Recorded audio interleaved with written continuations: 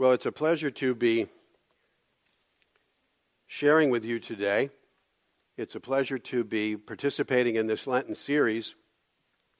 And as we take a look at these 7 miracles of Jesus, we continue to be inspired and impressed and informed, actually, as we get the messages that those miracles contain for us.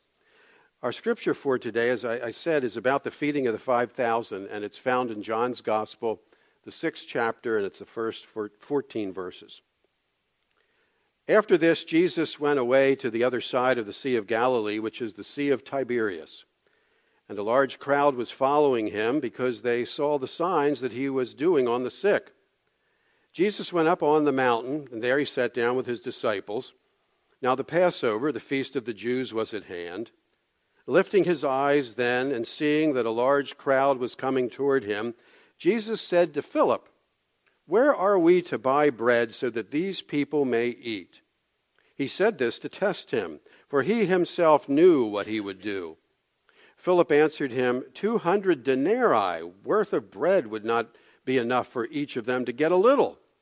One of his disciples, Andrew, Simon Peter's brother, said to him, "There is a boy here who has 5 barley loaves and 2 fish. But what are they for so many?" Jesus said, "Have the people sit down." Now there was much green grass in the place, so the men sat down, about 5,000 in number. Jesus then took the loaves, and when he had given thanks, he distributed them to those who were seated. So also the fish, as much as they wanted. And when they had eaten their fill, he told his disciples, "Gather up the leftover fragments that nothing may be lost."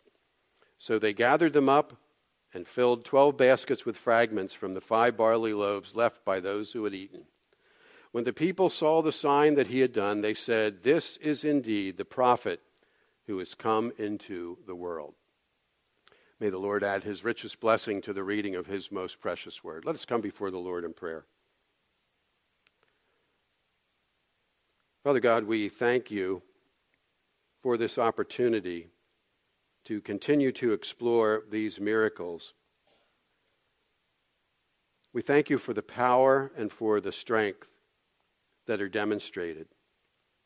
But Father, even more than that, we thank you for the lessons that can be gained, the ways in which these happenings of so many years ago can inform us today.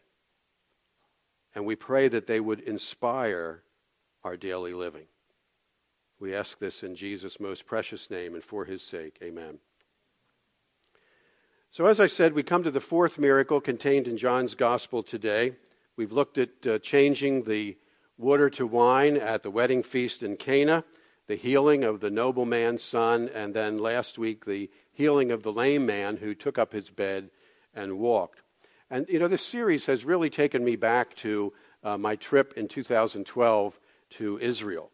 Those of you who were here then will remember that Josh Beitwerk and I traveled with Galen and Doris Hackman, who Galen was the pastor at Ephrata Church of the Brethren at the time, and they were our hosts, along with about 30 other people. It was at this time of the year, right before Easter, during the Lenten season, and if you remember, we prepared videos that coincided with the sermon series and sent them back, and they were projected here on the screen.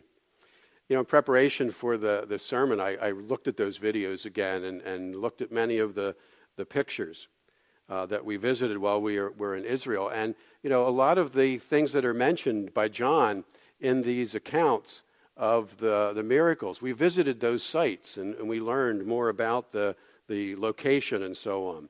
We went to Cana. There's a church that has been built there to commemorate that first miracle of Jesus. And as you can imagine, it's a very popular destination for wedding ceremonies and for the renewal of vows. In fact, we have the PowerPoint up. Here we go. Get the next slide. Maybe you're going to have to advance that, Jay. There you go.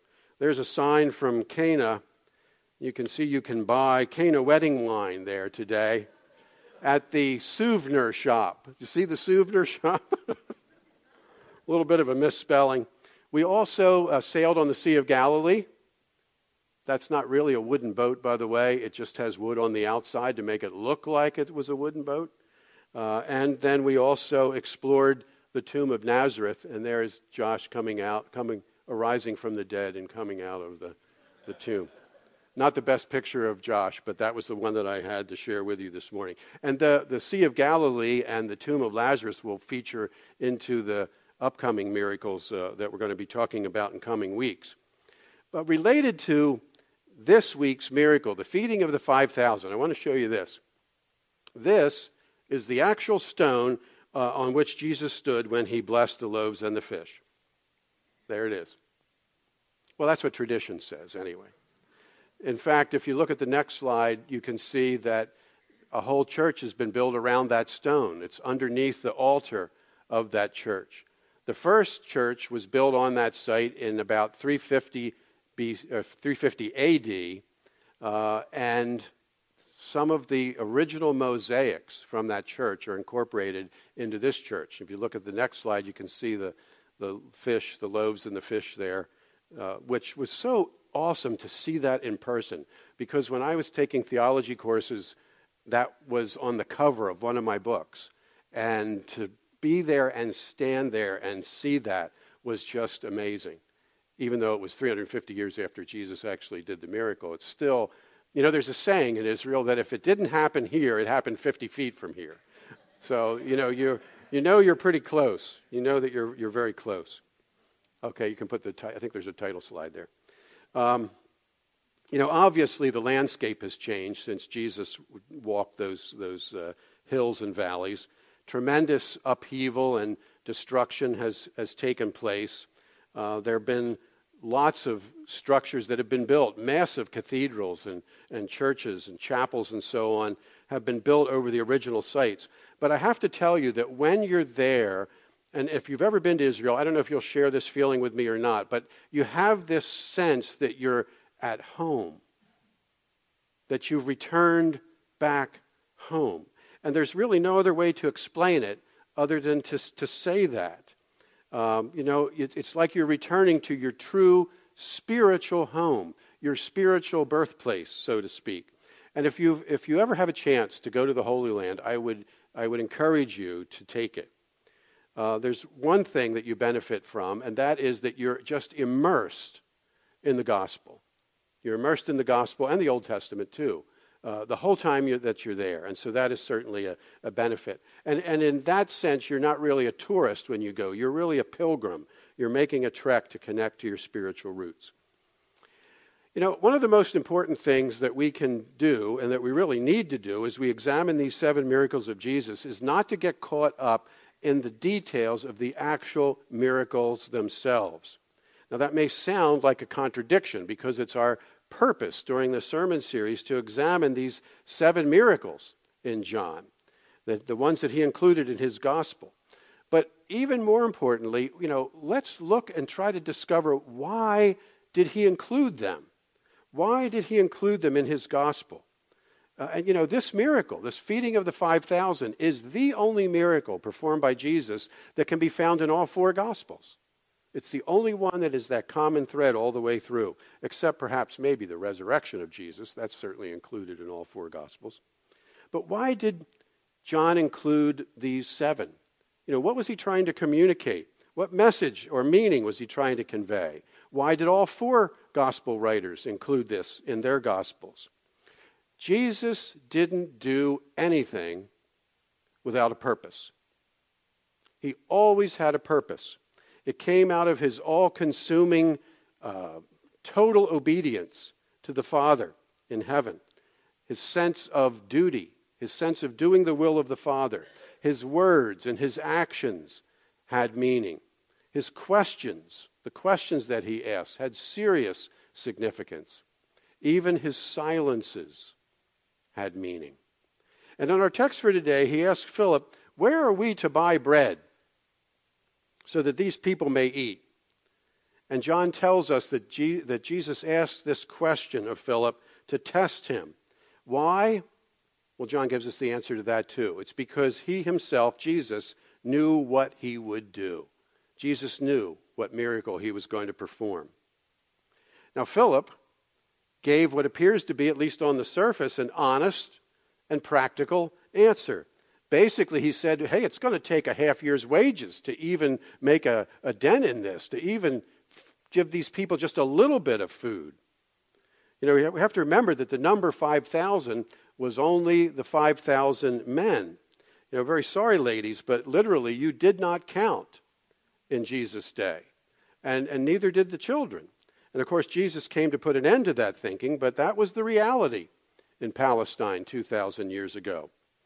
You see, Philip was just being practical. He was ascertaining the resources that they had at hand. He was calculating what it would take to meet the needs of 5,000 men, plus all the women and children. But he and the other disciples were about to learn a lesson. They were going to learn a lesson that was a lesson of true faith, what it was like to rely on divine resources. Well, while Philip is working out his calculations, Andrew sets to work. Andrew goes out and he starts to survey the crowd, and he brings this boy to Jesus. Andrew is known as the disciple who was always bringing people to Jesus. It started with his brother, Simon Peter, brought him to Jesus. He introduced him to the Master. Then there was that group of Greeks that wanted some face time with Jesus, and he made sure that they were able to connect. And now he brings this boy with 5 small loaves of barley bread and 2 fish. You know, we don't know what Andrew's attitude was when he walked up to Jesus with this boy. You know, was it futile? Did he have like this feeling of resignation? Was he embarrassed to bring this boy to Jesus because that's all there was? Maybe he was scoffing at what the boy had brought. You know, when he said to Jesus, there's a boy here who has 5 barley loaves and 2 fish, like that's going to make a dent. But still, Andrew found something, didn't he? He found someone and he found something. The other disciples either did nothing, just kind of stood there, maybe kind of wringing their hands or shifting from one foot to the other. But Jesus does not pass judgment. He makes no comment. And in fact, throughout this whole account, Jesus never gets excited. He's never rattled. He never even breaks a sweat. But he is about to shatter the pint-sized expectations of his disciples, who are going to learn the lesson to bring whatever they have already been given, no matter how meager. The same is true for us. When we are willing to let go, to relinquish our hold, even on ordinary things, God can take those ordinary things and do extraordinary things with them, if we're willing to let go. We have to never believe that our resources are too small, or too little to serve God. Well, even though the disciples didn't really get what was going on, which is nothing new for the disciples, right? They were usually pretty clueless. They had to be told and informed. Jesus doesn't exclude them, though. He continues to involve them. And he directs them, tell the people to sit down. Tell them to sit down. And John gives the added detail that there was much grass in the area. I have another slide to share with you. This is on the banks of the Sea of Galilee. And it's not a real clear picture because there was some fog over the lake, but all those hills are just covered with grass, very lush, and it's true even today. And in Mark's account of this miracle, he tells us that the people sat down in groups of hundreds or 50s. So it kind of creates a real picture for us, doesn't it? You can put the title slide back up.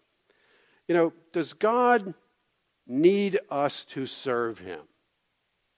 Does God need us to serve him? Your first impulse might be to say yes, but the answer to that is really no. He doesn't need us to serve him. He's God. He doesn't need anything. Does he want us to serve him? Yeah, he does. And even a better way to phrase that might be that he wants us to serve with him. With him. In the Knowing and Experiencing God study by Henry Blackaby, throughout that study, he encourages us to look for where God is already working, where God is already doing, already working, and then to join him. Sometimes we think we have to reinvent the wheel. Sometimes we think that we have to make it up from scratch. But really all we're called is to just see where God is working and then join him. Jesus involved the disciples. He involved them in managing the crowd, keeping them organized, in the distribution of the food, and then in the collecting of the fragments that were left over. They were operating as a team. There is no greater privilege than to serve with Christ, and we are blessed when we do so. There is no greater blessing than to know that we are doing God's will, doing what he has called us to do, using the gifts that he has given us. You know, some people do not wish to be encumbered or to be tied down by any type of responsibility or duty in the church or in any other ministry for that matter. But that really is the wrong perspective to have, because God calls us to opportunities to serve so that we might be blessed, so that we might receive a blessing. He desires every good thing for us, and he desires to bless us. Now, I want to talk just a little bit about the symbolism of the numbers that we find in this account. I was glad that Josh Hostetter did that. He talked about the significance of the number 6 and the 6 water jars with the wedding feast at Cana when Jesus changed the water into wine. The symbolism of these numbers would not have been lost on the first century readers that John was writing his gospel to. So we would do well if we considered them. First, you have the 5 loaves of barley bread. The number 5 symbolizes God's grace and goodness given to us as human beings. If you look at your hands, we have 5 fingers on each hand. We have 5 toes on each foot. We have 5 senses.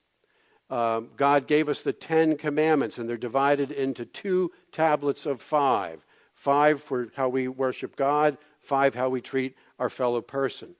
So every time the number 5 is mentioned, we see it as a benefit to humankind given by God. I'm talking about God's grace. Then there were the 2 fish. The number 2 stands for union or decision or fulfillment. All 3 of those things. You see, there are always 2 choices, right? There's either right or wrong. There's good or evil. There's yes or no. There's for or against. And then the number 2 symbolizes a coming together, a fulfillment. A man and a woman come together in marriage to form one. The Old Testament and the New Testament come together to give us the fulfillment of God's plan. Sin was brought into this world by the first Adam, and sin was conquered by the second Adam, Jesus himself. So, with the 5 loaves and the 2 fish, we have the intersection of God's grace and its fulfillment. And added together, these two numbers total 7. You know that 7 is the perfect number in the Bible. It talks about completeness. And then we have the number 12, the 12 baskets of leftovers that were collected afterwards. 12 is another perfect number in the Bible. And it also symbolizes completion as well as God's power and authority. And how about those leftovers? 12 baskets full. This was after, as John tells us, and when they had eaten their fill. The original Greek means that they were stuffed. They were stuffed. There was no room for dessert. That's what that really means. So once again, why did John include this miracle? Well, there has to be a reason. There has to be a reason with eternal significance. In the water to the wine, we see a transformation. We see the water that washes us having been transformed into wine. The wine that symbolizes Jesus' blood that redeems us. In the healing of the official son, we find the God of the family. God desires a relationship not just with the sick son, but with the whole family. He wanted the official to connect with him, not just for the purpose of healing his son, but to truly connect with him. To have a relationship with the whole family, including that official himself. And in the healing of the lame man, God reveals that he is the God of health, and not just physical health. He desires that we walk with him on a daily basis with spiritual health throughout our entire lives. So what do we find in this miracle of multiplication, in this breaking of the bread? Well, when you really think about it, Jesus was under no compulsion whatsoever to feed this multitude. He really didn't have to do that. I mean, they had made the decision to follow him. They had followed him out into the no, I can't say wilderness, but they followed him out into the middle of nowhere, middle of this mountain. In fact, in Matthew and Mark's accounts, this miracle comes immediately following after Jesus and his disciples found out that John the Baptist had been beheaded. And when Jesus finds that out, he wants to get away. He wants some alone time. It was important for him. This was his cousin, after all, and the forerunner who announced his ministry. And so he needed to process that. So he retreats. You know, they go out in the boat. They try to get away from the people by boat. But the people could see them out in the middle of the water. And so they just kind of followed them around on the shore. And the next thing you know, there they were. And when Jesus realized this, we read in some of the accounts that he had compassion on them. Even in his own time of sorrow, his own time of mourning, he stopped and he taught them and he healed them. Jesus was concerned about their physical needs. It wasn't just all spiritual with Jesus. You know, remember with Mary and Martha, you know, the Lazarus' sisters? Martha was concerned about serving, about hospitality, and Jesus chastised her about that. But Jesus still recognized the importance of both spiritual and physical feeding. Now, the crowd was probably so large because people were traveling. It was the time we read, it was the time of the Passover was nearby. And people would actually make this trip around the north end. Where this miracle happened was at the north end of the Sea of Galilee. Jerusalem is, of course, to the south. So why would people go around the north end of the Sea of Galilee? Well, it was they didn't want to go through Samaria. So they would take that trip around the north side of the Sea of Galilee to avoid going through that unclean territory. Well, did Jesus just desire to be a good host? Is that why he fed them? I think it's more than that. Jesus knew the importance of breaking bread together, of fellowshipping in that way, the importance of connecting through sharing a meal together. His own memorial would be connected to eating and drinking, wouldn't it? You know, think about that. Paul writes in 1 Corinthians, "For as often as you eat this bread and drink the cup, you proclaim the Lord's death until he comes." Part of the commentary for our own love feast, which is the 3-part full communion that we celebrate twice a year, coming up on Palm Sunday, right after morning worship service in a couple of weeks. The 3 parts are a meal, a symbolic meal, feet washing, and then the bread and the cup. And the commentary for part of the meal that we often say is, eating together is one of the highest and most intimate forms of fellowship. Any group of people is more intimately knit together by sharing a common table. This is even more true among those cultures where they share a common dish. Our most intimate friends are those whom we invite to share a meal with. You know, I have to say, as I thought about this miracle of Jesus, and I touched on this a little bit with the children's sermon, I have to say that I find it very difficult to believe that the only food in that whole crowd of 5,000 men plus women and children was this little boy with 5 loaves and 2 fish. I just don't believe that. I mean, so many of them were on this pilgrimage for Passover to head to Jerusalem. They had to have taken food with them. They had to pack it along. They had to have had it. Why would Andrew only have been able to find one boy with his sack lunch? After all, if many of these people were making this pilgrimage, they would have been well prepared. Why could Andrew only find this one little kid? But if they had the food, why would they be unwilling to share it? Perhaps they thought that with that really big crowd, it wouldn't be enough. Perhaps they thought it would be gone very quickly, and then what would they do?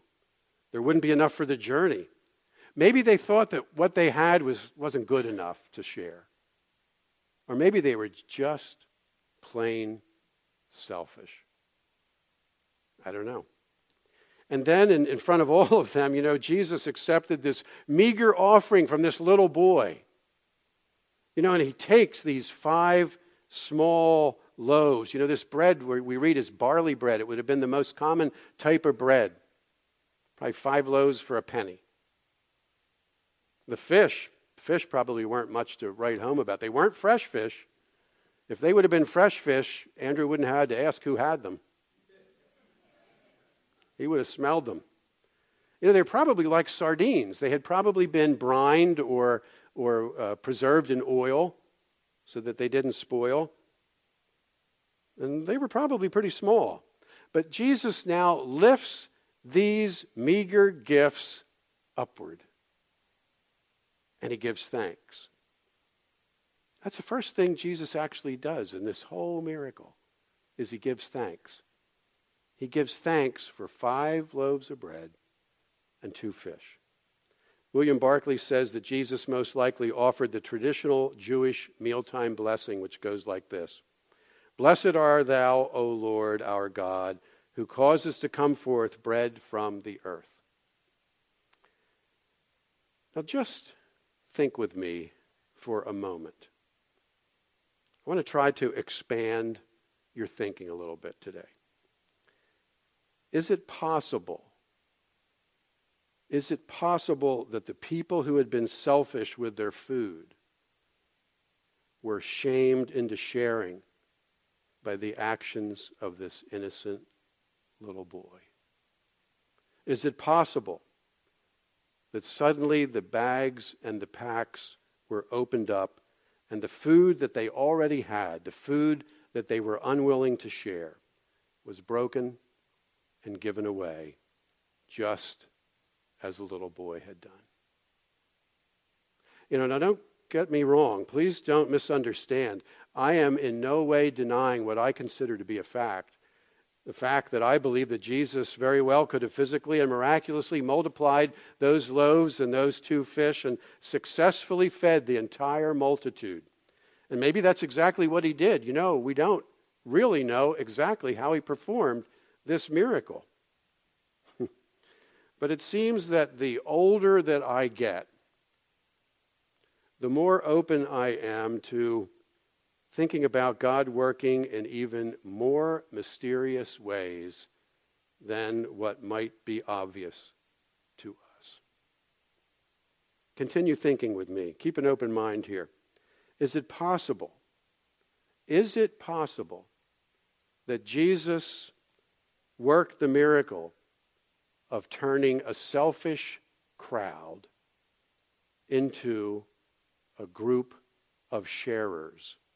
Which would be the bigger miracle? Which would be the bigger miracle? Think about that for a minute.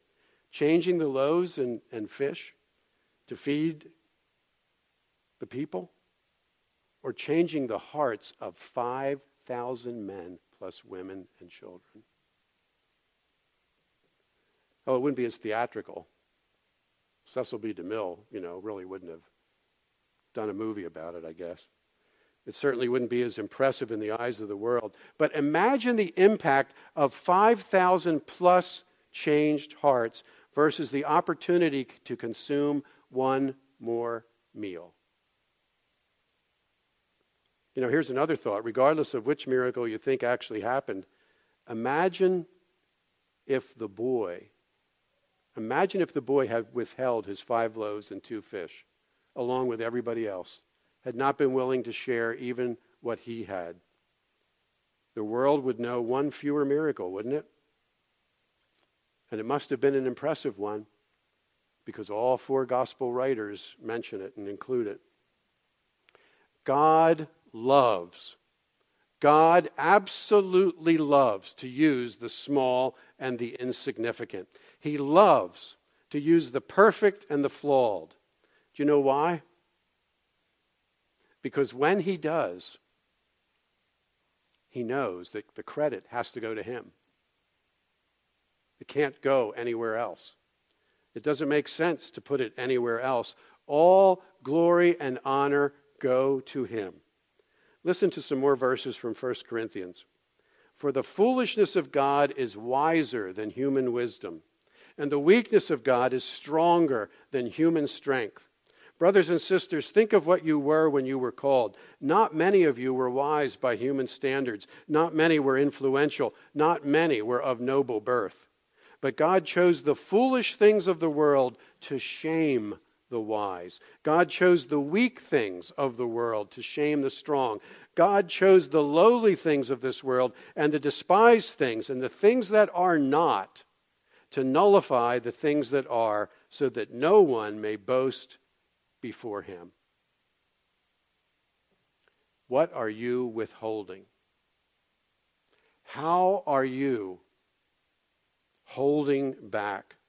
What foolishness, what weakness, what lowly and despised thing are you withholding? Because you think that's what it is. And you know what I'm talking about. We all have things that we think are inferior, things that aren't good enough. I was standing in the back this morning, and I had a flashback to probably, I don't even want to tell you how many years ago, probably close to 50 years ago, at the old church down on Bethel Church Road. I remembered for some reason this morning the first time that I offered a prayer in front of the group of people. And I didn't use notes. And when I was finished, I broke down and cried. Because I didn't think it was good enough.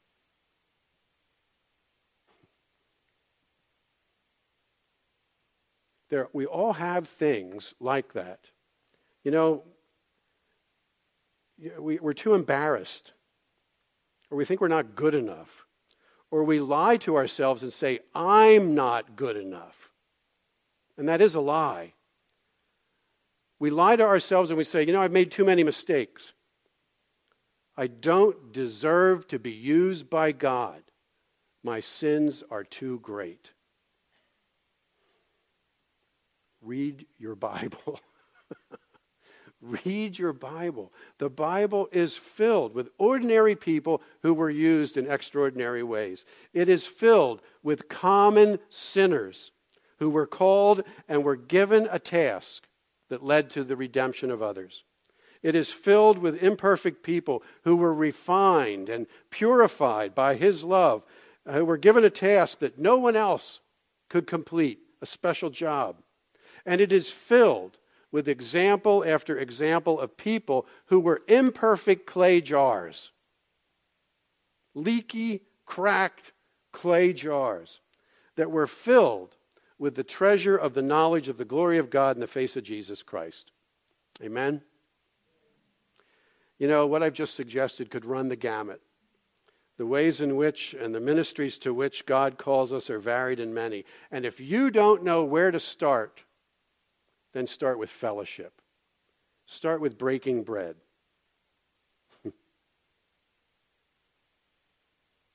Start with breaking bread.